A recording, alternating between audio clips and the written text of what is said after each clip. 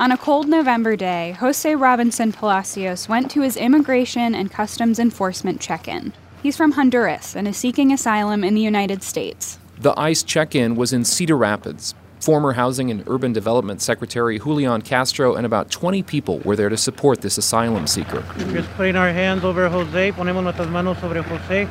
We're going to pray for him, rezamos por él. That day, officers removed the GPS ankle bracelet that Robinson Palacios says made him feel like a criminal. Mucho apoyo de la gente, del secretario Castro. He spoke through an interpreter. The truth is, today was a day that I couldn't have hoped for. All this support. Thank you so much for the support, and thank you to Secretary Julian Castro for the support.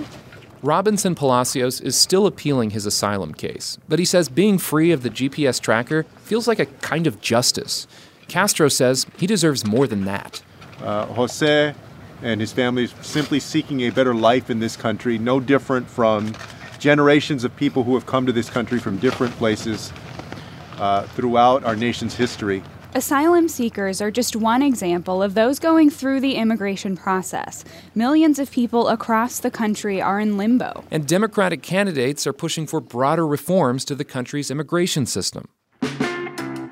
From the newsroom of Iowa Public Radio, this is Caucus Land. I'm Kate Payne. I'm Clay Masters. From the day he launched his presidential campaign, President Donald Trump stoked fear about immigration at the southern U.S. border. They're bringing drugs, they're bringing crime, they're rapists, and some, I assume, are good people.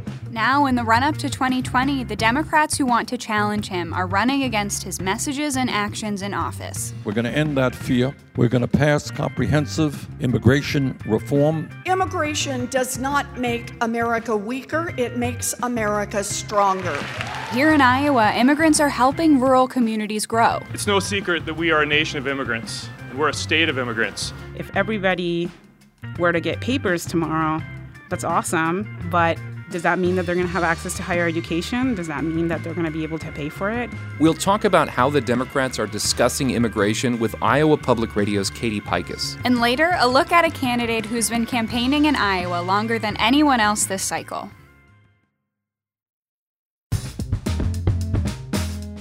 Caucus Land is sponsored by Cornell College and by Gravitate Co-working, providing flexible workspace for freelancers, remote workers, teams, or anyone sending emails from a couch or a coffee shop, including those in Iowa for the caucuses.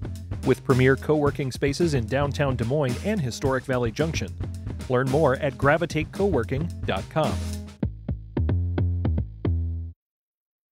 This is Caucus Land from Iowa Public Radio. The following candidates for United States citizenship have been examined by an officer of the United States Citizenship and Immigration Services. On a late September morning at the World Food and Music Festival in Des Moines, nearly 150 people from countries around the world became new citizens. Burundi. An immigration officer read off the countries of origin of the new citizens. Congo-Kinshasa. Naturalization ceremonies are held as the final step for people becoming U.S. citizens. It is with great pride that I welcome you into the American family.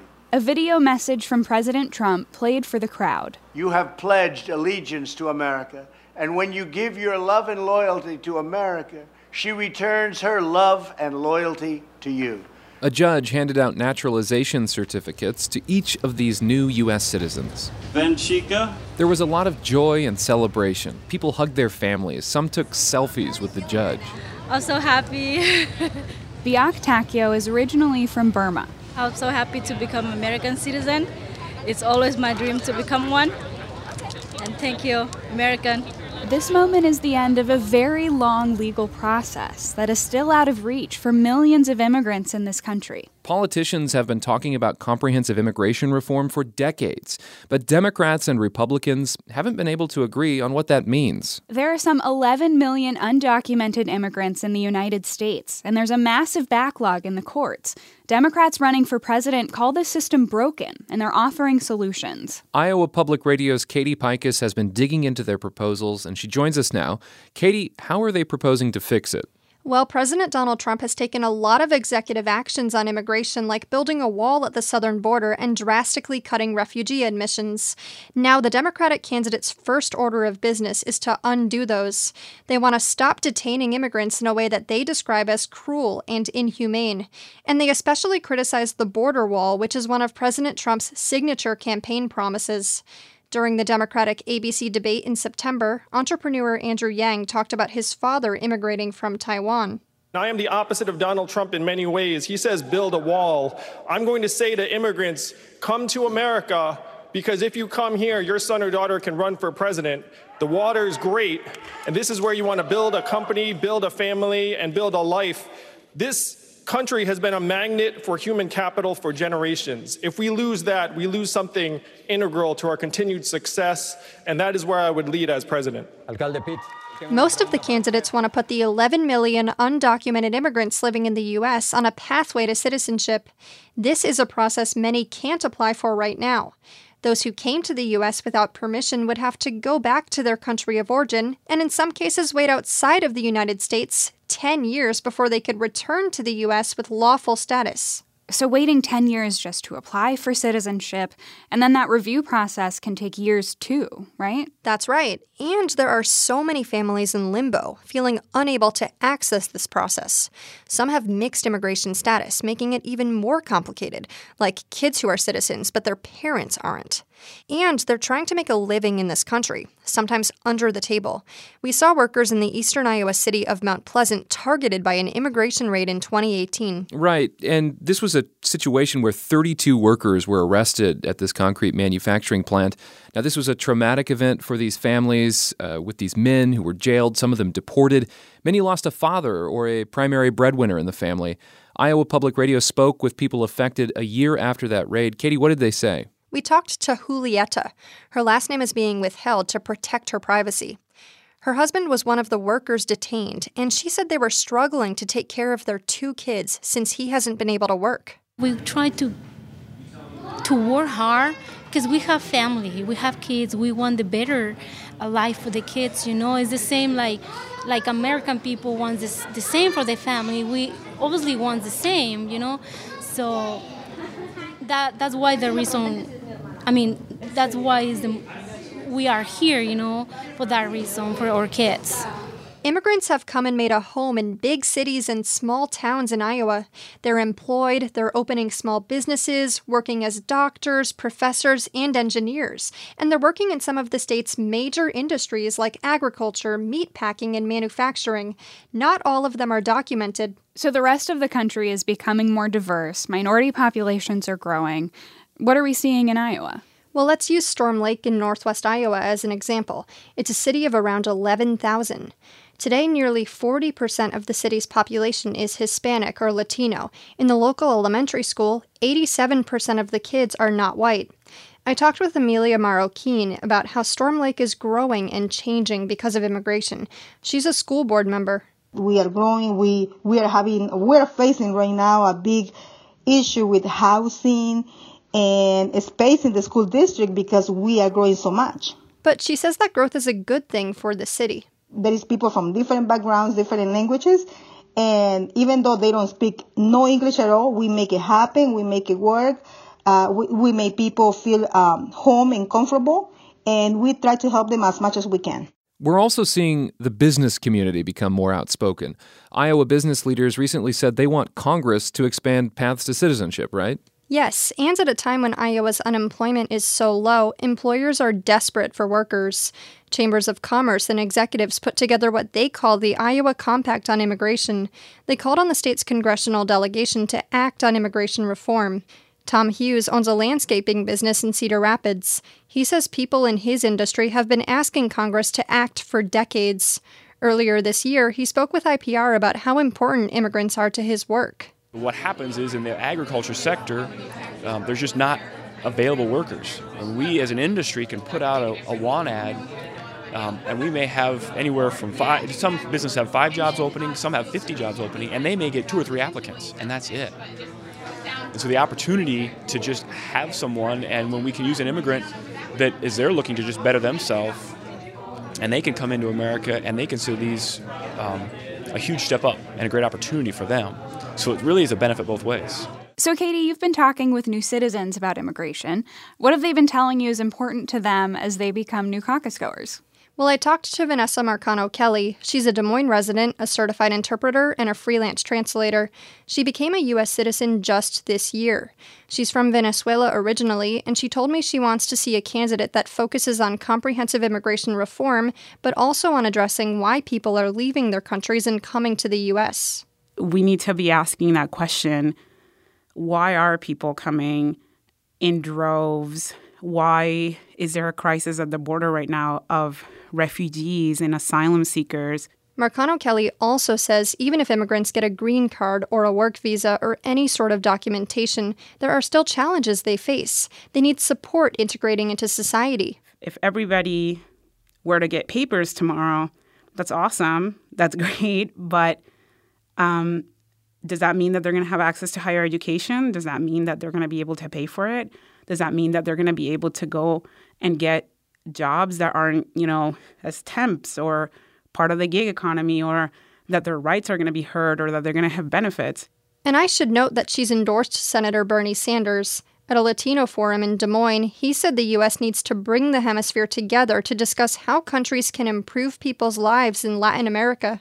People would rather stay in their own countries, with their own families, with their own language, rather than travel 1,500 miles.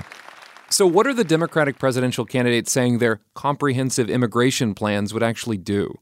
Well, they are focused on getting undocumented people on a pathway to citizenship. Some want to look at why people are fleeing their countries and address those issues. But a lot of the plans that are on the candidates' websites are pretty reactive to President Trump.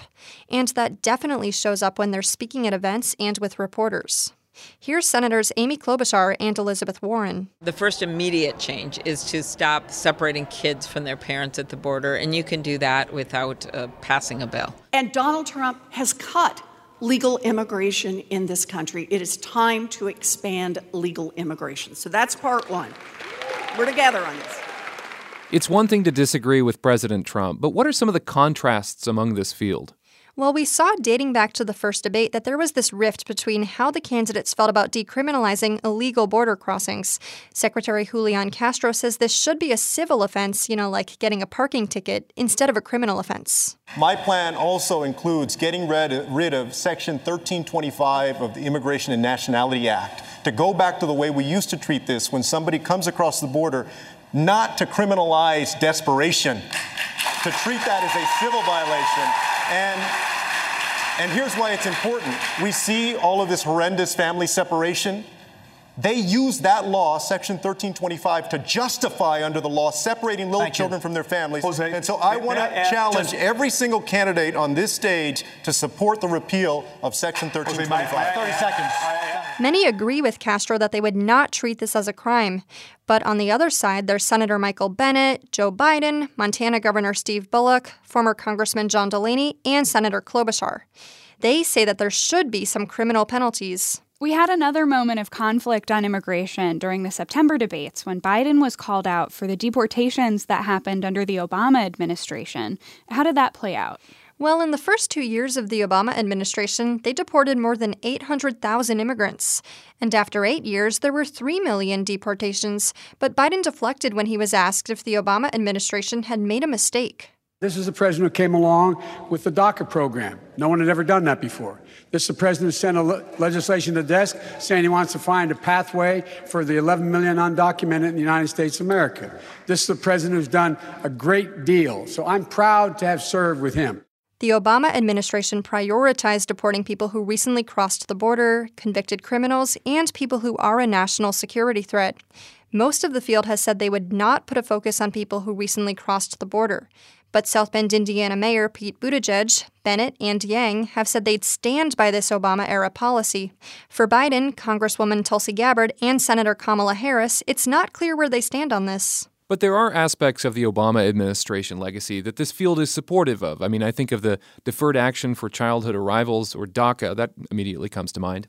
Yeah, so this is an Obama-era program where people brought to the country as kids who are now without status are allowed to get a work permit. They are temporarily protected from being deported. Obama set this with an executive branch memorandum. It's similar to an executive order. And we should note here that while many of these Democratic candidates are campaigning here in Iowa, DACA has been back in the courts and in the news. Right. The Trump administration has challenged DACA. The Supreme Court is reviewing it now. But Democratic presidential candidates say they want to protect these people, known as Dreamers, and put them on a pathway to citizenship. Some candidates say they also want protections in place for their families. Here's Buttigieg speaking with reporters about it in Sioux City. And from the executive action we'll take right away to restore DACA, to the legislative action we've got to take in order to make sure it's not vulnerable to executive or judicial changes, and make sure that we're actually creating that pathway to citizenship for the long term. All of that needs to be part of the plan. So another issue we hear a lot about from caucus goers is the practice of separating children from their parents as they're traveling over the southern border. What's the status there? Yeah, so that practice stems from a so-called zero-tolerance policy set by the Trump administration. Under this rule, the Department of Justice worked to criminally prosecute as many people who illegally crossed the border as possible, including parents who came with their children. By law, the Justice Department can't hold children in jail while their parents are being criminally prosecuted, so that's why we had all of these kids and parents being detained separately. And Trump administration officials have said family separation was meant to deter them from coming to the U.S., that it was meant to send a message. Yeah, and there was a ton of backlash to this from pediatricians and immigrant advocates. Ultimately, the Trump administration rescinded this policy in 2018, but reporting shows the practice is still happening at some scale. And kids are still being detained as the government tries to reunite them with families. That includes kids who crossed the border by themselves. So how are the Democrats addressing this on the trail? Well, they're very reactive in saying this is cruel or inhumane, or it doesn't reflect our country's values. Several have visited detention facilities at the border and describe conditions like children being kept in cages or nursing mothers in cages. Ending family separation and unnecessary detention are two big things some say they would focus their executive orders on at the beginning of their presidency. Here's Senator Warren reacting after she described the conditions of a detention center she visited. We need to treat people at the border with dignity. We need to listen to them. We need to end the private detention centers. No one should be making a profit off locking people up. Another issue is that there is this massive backlog in the immigration court system nationwide that's keeping a lot of people in limbo as far as their status. Katie, what does this backlog look like? Well, data shows that backlog was nearly 1 million cases in late September 2019. Susie Pritchett is a law professor at Drake University in Des Moines. She has experience in immigration law and used to work behind the scenes clerking for federal courts and immigration judges. We talked about how this backlog affects immigrants trying to plead their cases. If we think about what does due process look like, what does it look like to kind of understand what your legal status is here in the United States, I think having to wait 2 or 3 years for your case to be heard is really difficult for a lot of people. Yeah, having to wait 2 or 3 years. Katie, in this current system, how is that affecting people's cases? Well, Clay, resources are tight. For example, there are only 3 immigration judges assigned to immigration court in Omaha, Nebraska. And this is the court that everyone in Iowa and Nebraska have to go to for their hearings. So those workers we heard about earlier in Mount Pleasant in southeast Iowa, they're having to drive clear across the state to go to their hearings. And so with this backlog, is Congress working to address this? Well, there's not any movement right now by Congress to address the backlog in the courts, but we are seeing lots of push from immigration lawyers and other advocates who want immigration court itself to be reworked. They want an immigration court that is separate from the Department of Justice so that it can be more impartial and independent. A few of the candidates are proposing this idea. Susie Pritchett says these proposals would help a lot. And I think those ideas would go a long way as well to impacting non-citizens attempting to make their way through the immigration system and being afforded what looks like due process in our system. In 2013, the Senate passed a bill that would have paved the way for a pathway to citizenship for many undocumented immigrants, but that bill died in the House, right? Yeah, and 6 years later, Congress still can't agree on any sort of modern comprehensive immigration reform. Between the Obama and Trump administrations, the change we're seeing on immigration is through executive actions, which can be tossed out in the courts. So when are we going to see real action from Congress? Well, let's look at it this way. It was 1965 when they passed the Immigration and Nationality Act. Before then, in the 1920s, the U.S. immigration system limited the number of immigrants through a strict national origins quota system. This seemed to favor some nations over others. Then we saw a shift away. In 1965, the national origins quota was repealed, and the U.S. allowed for more immigration from across the globe. Now let's fast forward to 1986. This seemed to be the last sweeping change to the system. President Ronald Reagan signed a bill into law that increased enforcement, but also gave amnesty to some unauthorized immigrants and allowed them to apply for status. So there really hasn't been much change since then. No, not really, but there is an urgency among Latinos. The League of United Latin American Citizens, or LULAC, says Latinos could be the largest group of minority voters in the U.S. for the next election.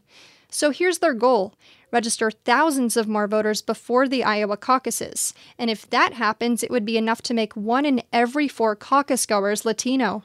Okay, Iowa Public Radio's Katie Pikus, thank you. Thanks.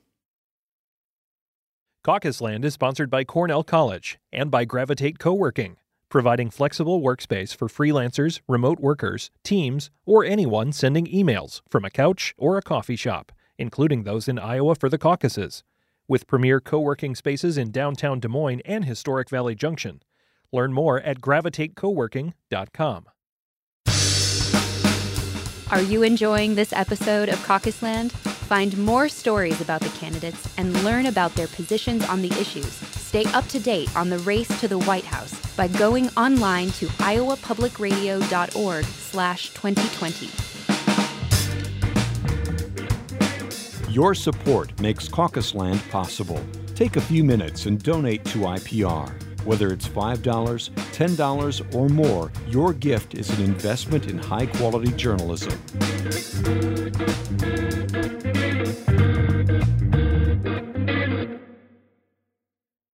This is Caucus Land from Iowa Public Radio. I'm Clay Masters. I'm Kate Payne. Let's go back to a scene from an earlier episode, the one about the Iowa State Fair. This is what I think really simple. A lot of these ideas could not get a majority of Democrats in the Congress. That's former Maryland Congressman John Delaney talking with a fairgoer.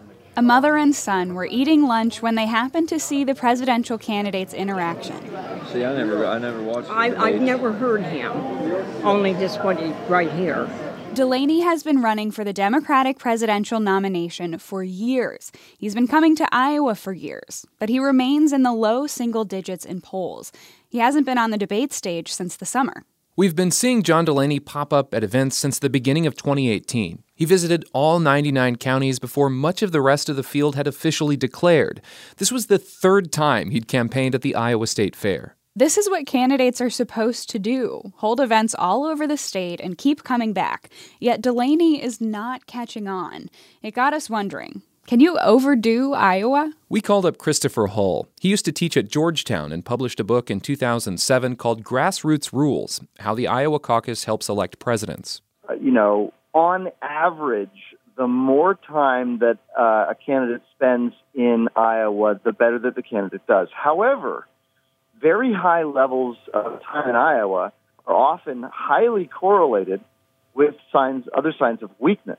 Like low name ID or not enough money to run ads. In Delaney's case, he's got the funding to put ads on social media and television. In November, he started running 30-minute-long infomercials on local stations. But Hull says these low polling numbers show there's just something missing. It isn't necessarily because of the amount of time that they're spending there. It is because they're trying to use time in Iowa to compensate for other weaknesses, and it doesn't always work. Hull says it has worked in the past, like for Jimmy Carter in 1976 and Dick Gephardt in 1988. These early states tend to get a lot of physical, a lot of face time with the candidates. But that is a downside. If you are not presidential, then you're projecting weakness. As Hull writes in his book, think about it this way.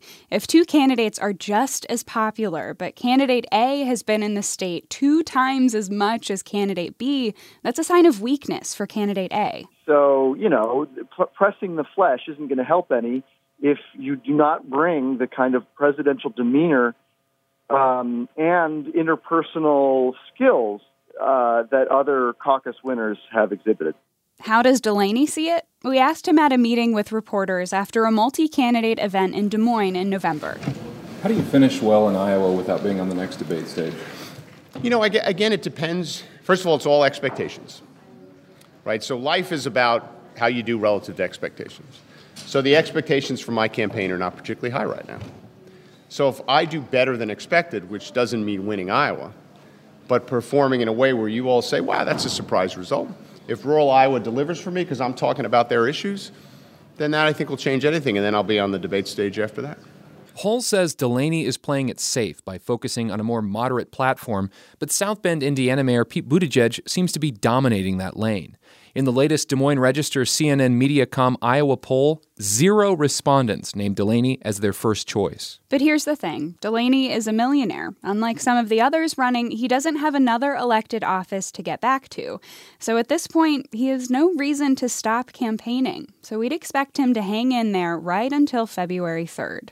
Now, an update on who's in the Democratic race. We've gained one. Former Massachusetts Governor Deval Patrick got into the race in November. He's a Harvard-educated lawyer and a private equity executive, and now the latest person to ask Iowans to caucus for them.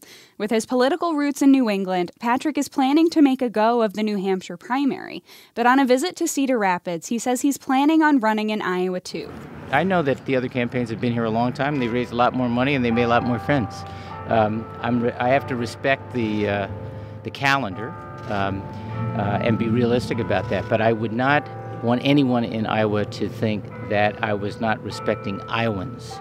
Back to that November Iowa poll published in the Des Moines Register, South Bend, Indiana Mayor Pete Buttigieg was at the top. This closely watched poll indicates Buttigieg is significantly expanding his support in the state. 25%, that's 1 in 4 likely Democratic caucus goers list Buttigieg as their first choice. That's a 16% bump for him since the newspaper's previous poll in September. Massachusetts Senator Elizabeth Warren has slipped to second place with 16%, followed by former Vice President Joe Biden and Vermont Senator Bernie Sanders, both with 15%. The margin of error in that poll is 4.4%, but it showed while more Iowans say they've made up their minds, nearly 2/3 of likely Democratic caucus goers say they can be persuaded to pick someone else. This indicates the race is still largely open. We're still collecting stories from the Iowa campaign trail for our Only in Iowa series. Give us a call if you had a strange or funny encounter during caucus season. Maybe it happened during this cycle, or maybe it's a story from a long time ago. We'd love to hear it. Give us a call, 888-893-2036, and tell us how to get a hold of you in a voicemail. You can also email us at caucusland@iowapublicradio.org or tweet using the hashtag #OnlyInIowa. This episode of Caucus Land was produced by me, Kate Payne, Clay Masters, Katie Pikus, and John Pemble. Our music was composed by Garrett Schmid and performed by Garrett and Aaron James. We also get help from our digital team, Matt Theron and Lindsay Moon. Our news director is Michael Leland, and our executive producer is Catherine Perkins. Subscribe to Caucus Land wherever you get your podcasts. Don't forget to rate and share the show. Caucus Land is a production of Iowa Public Radio.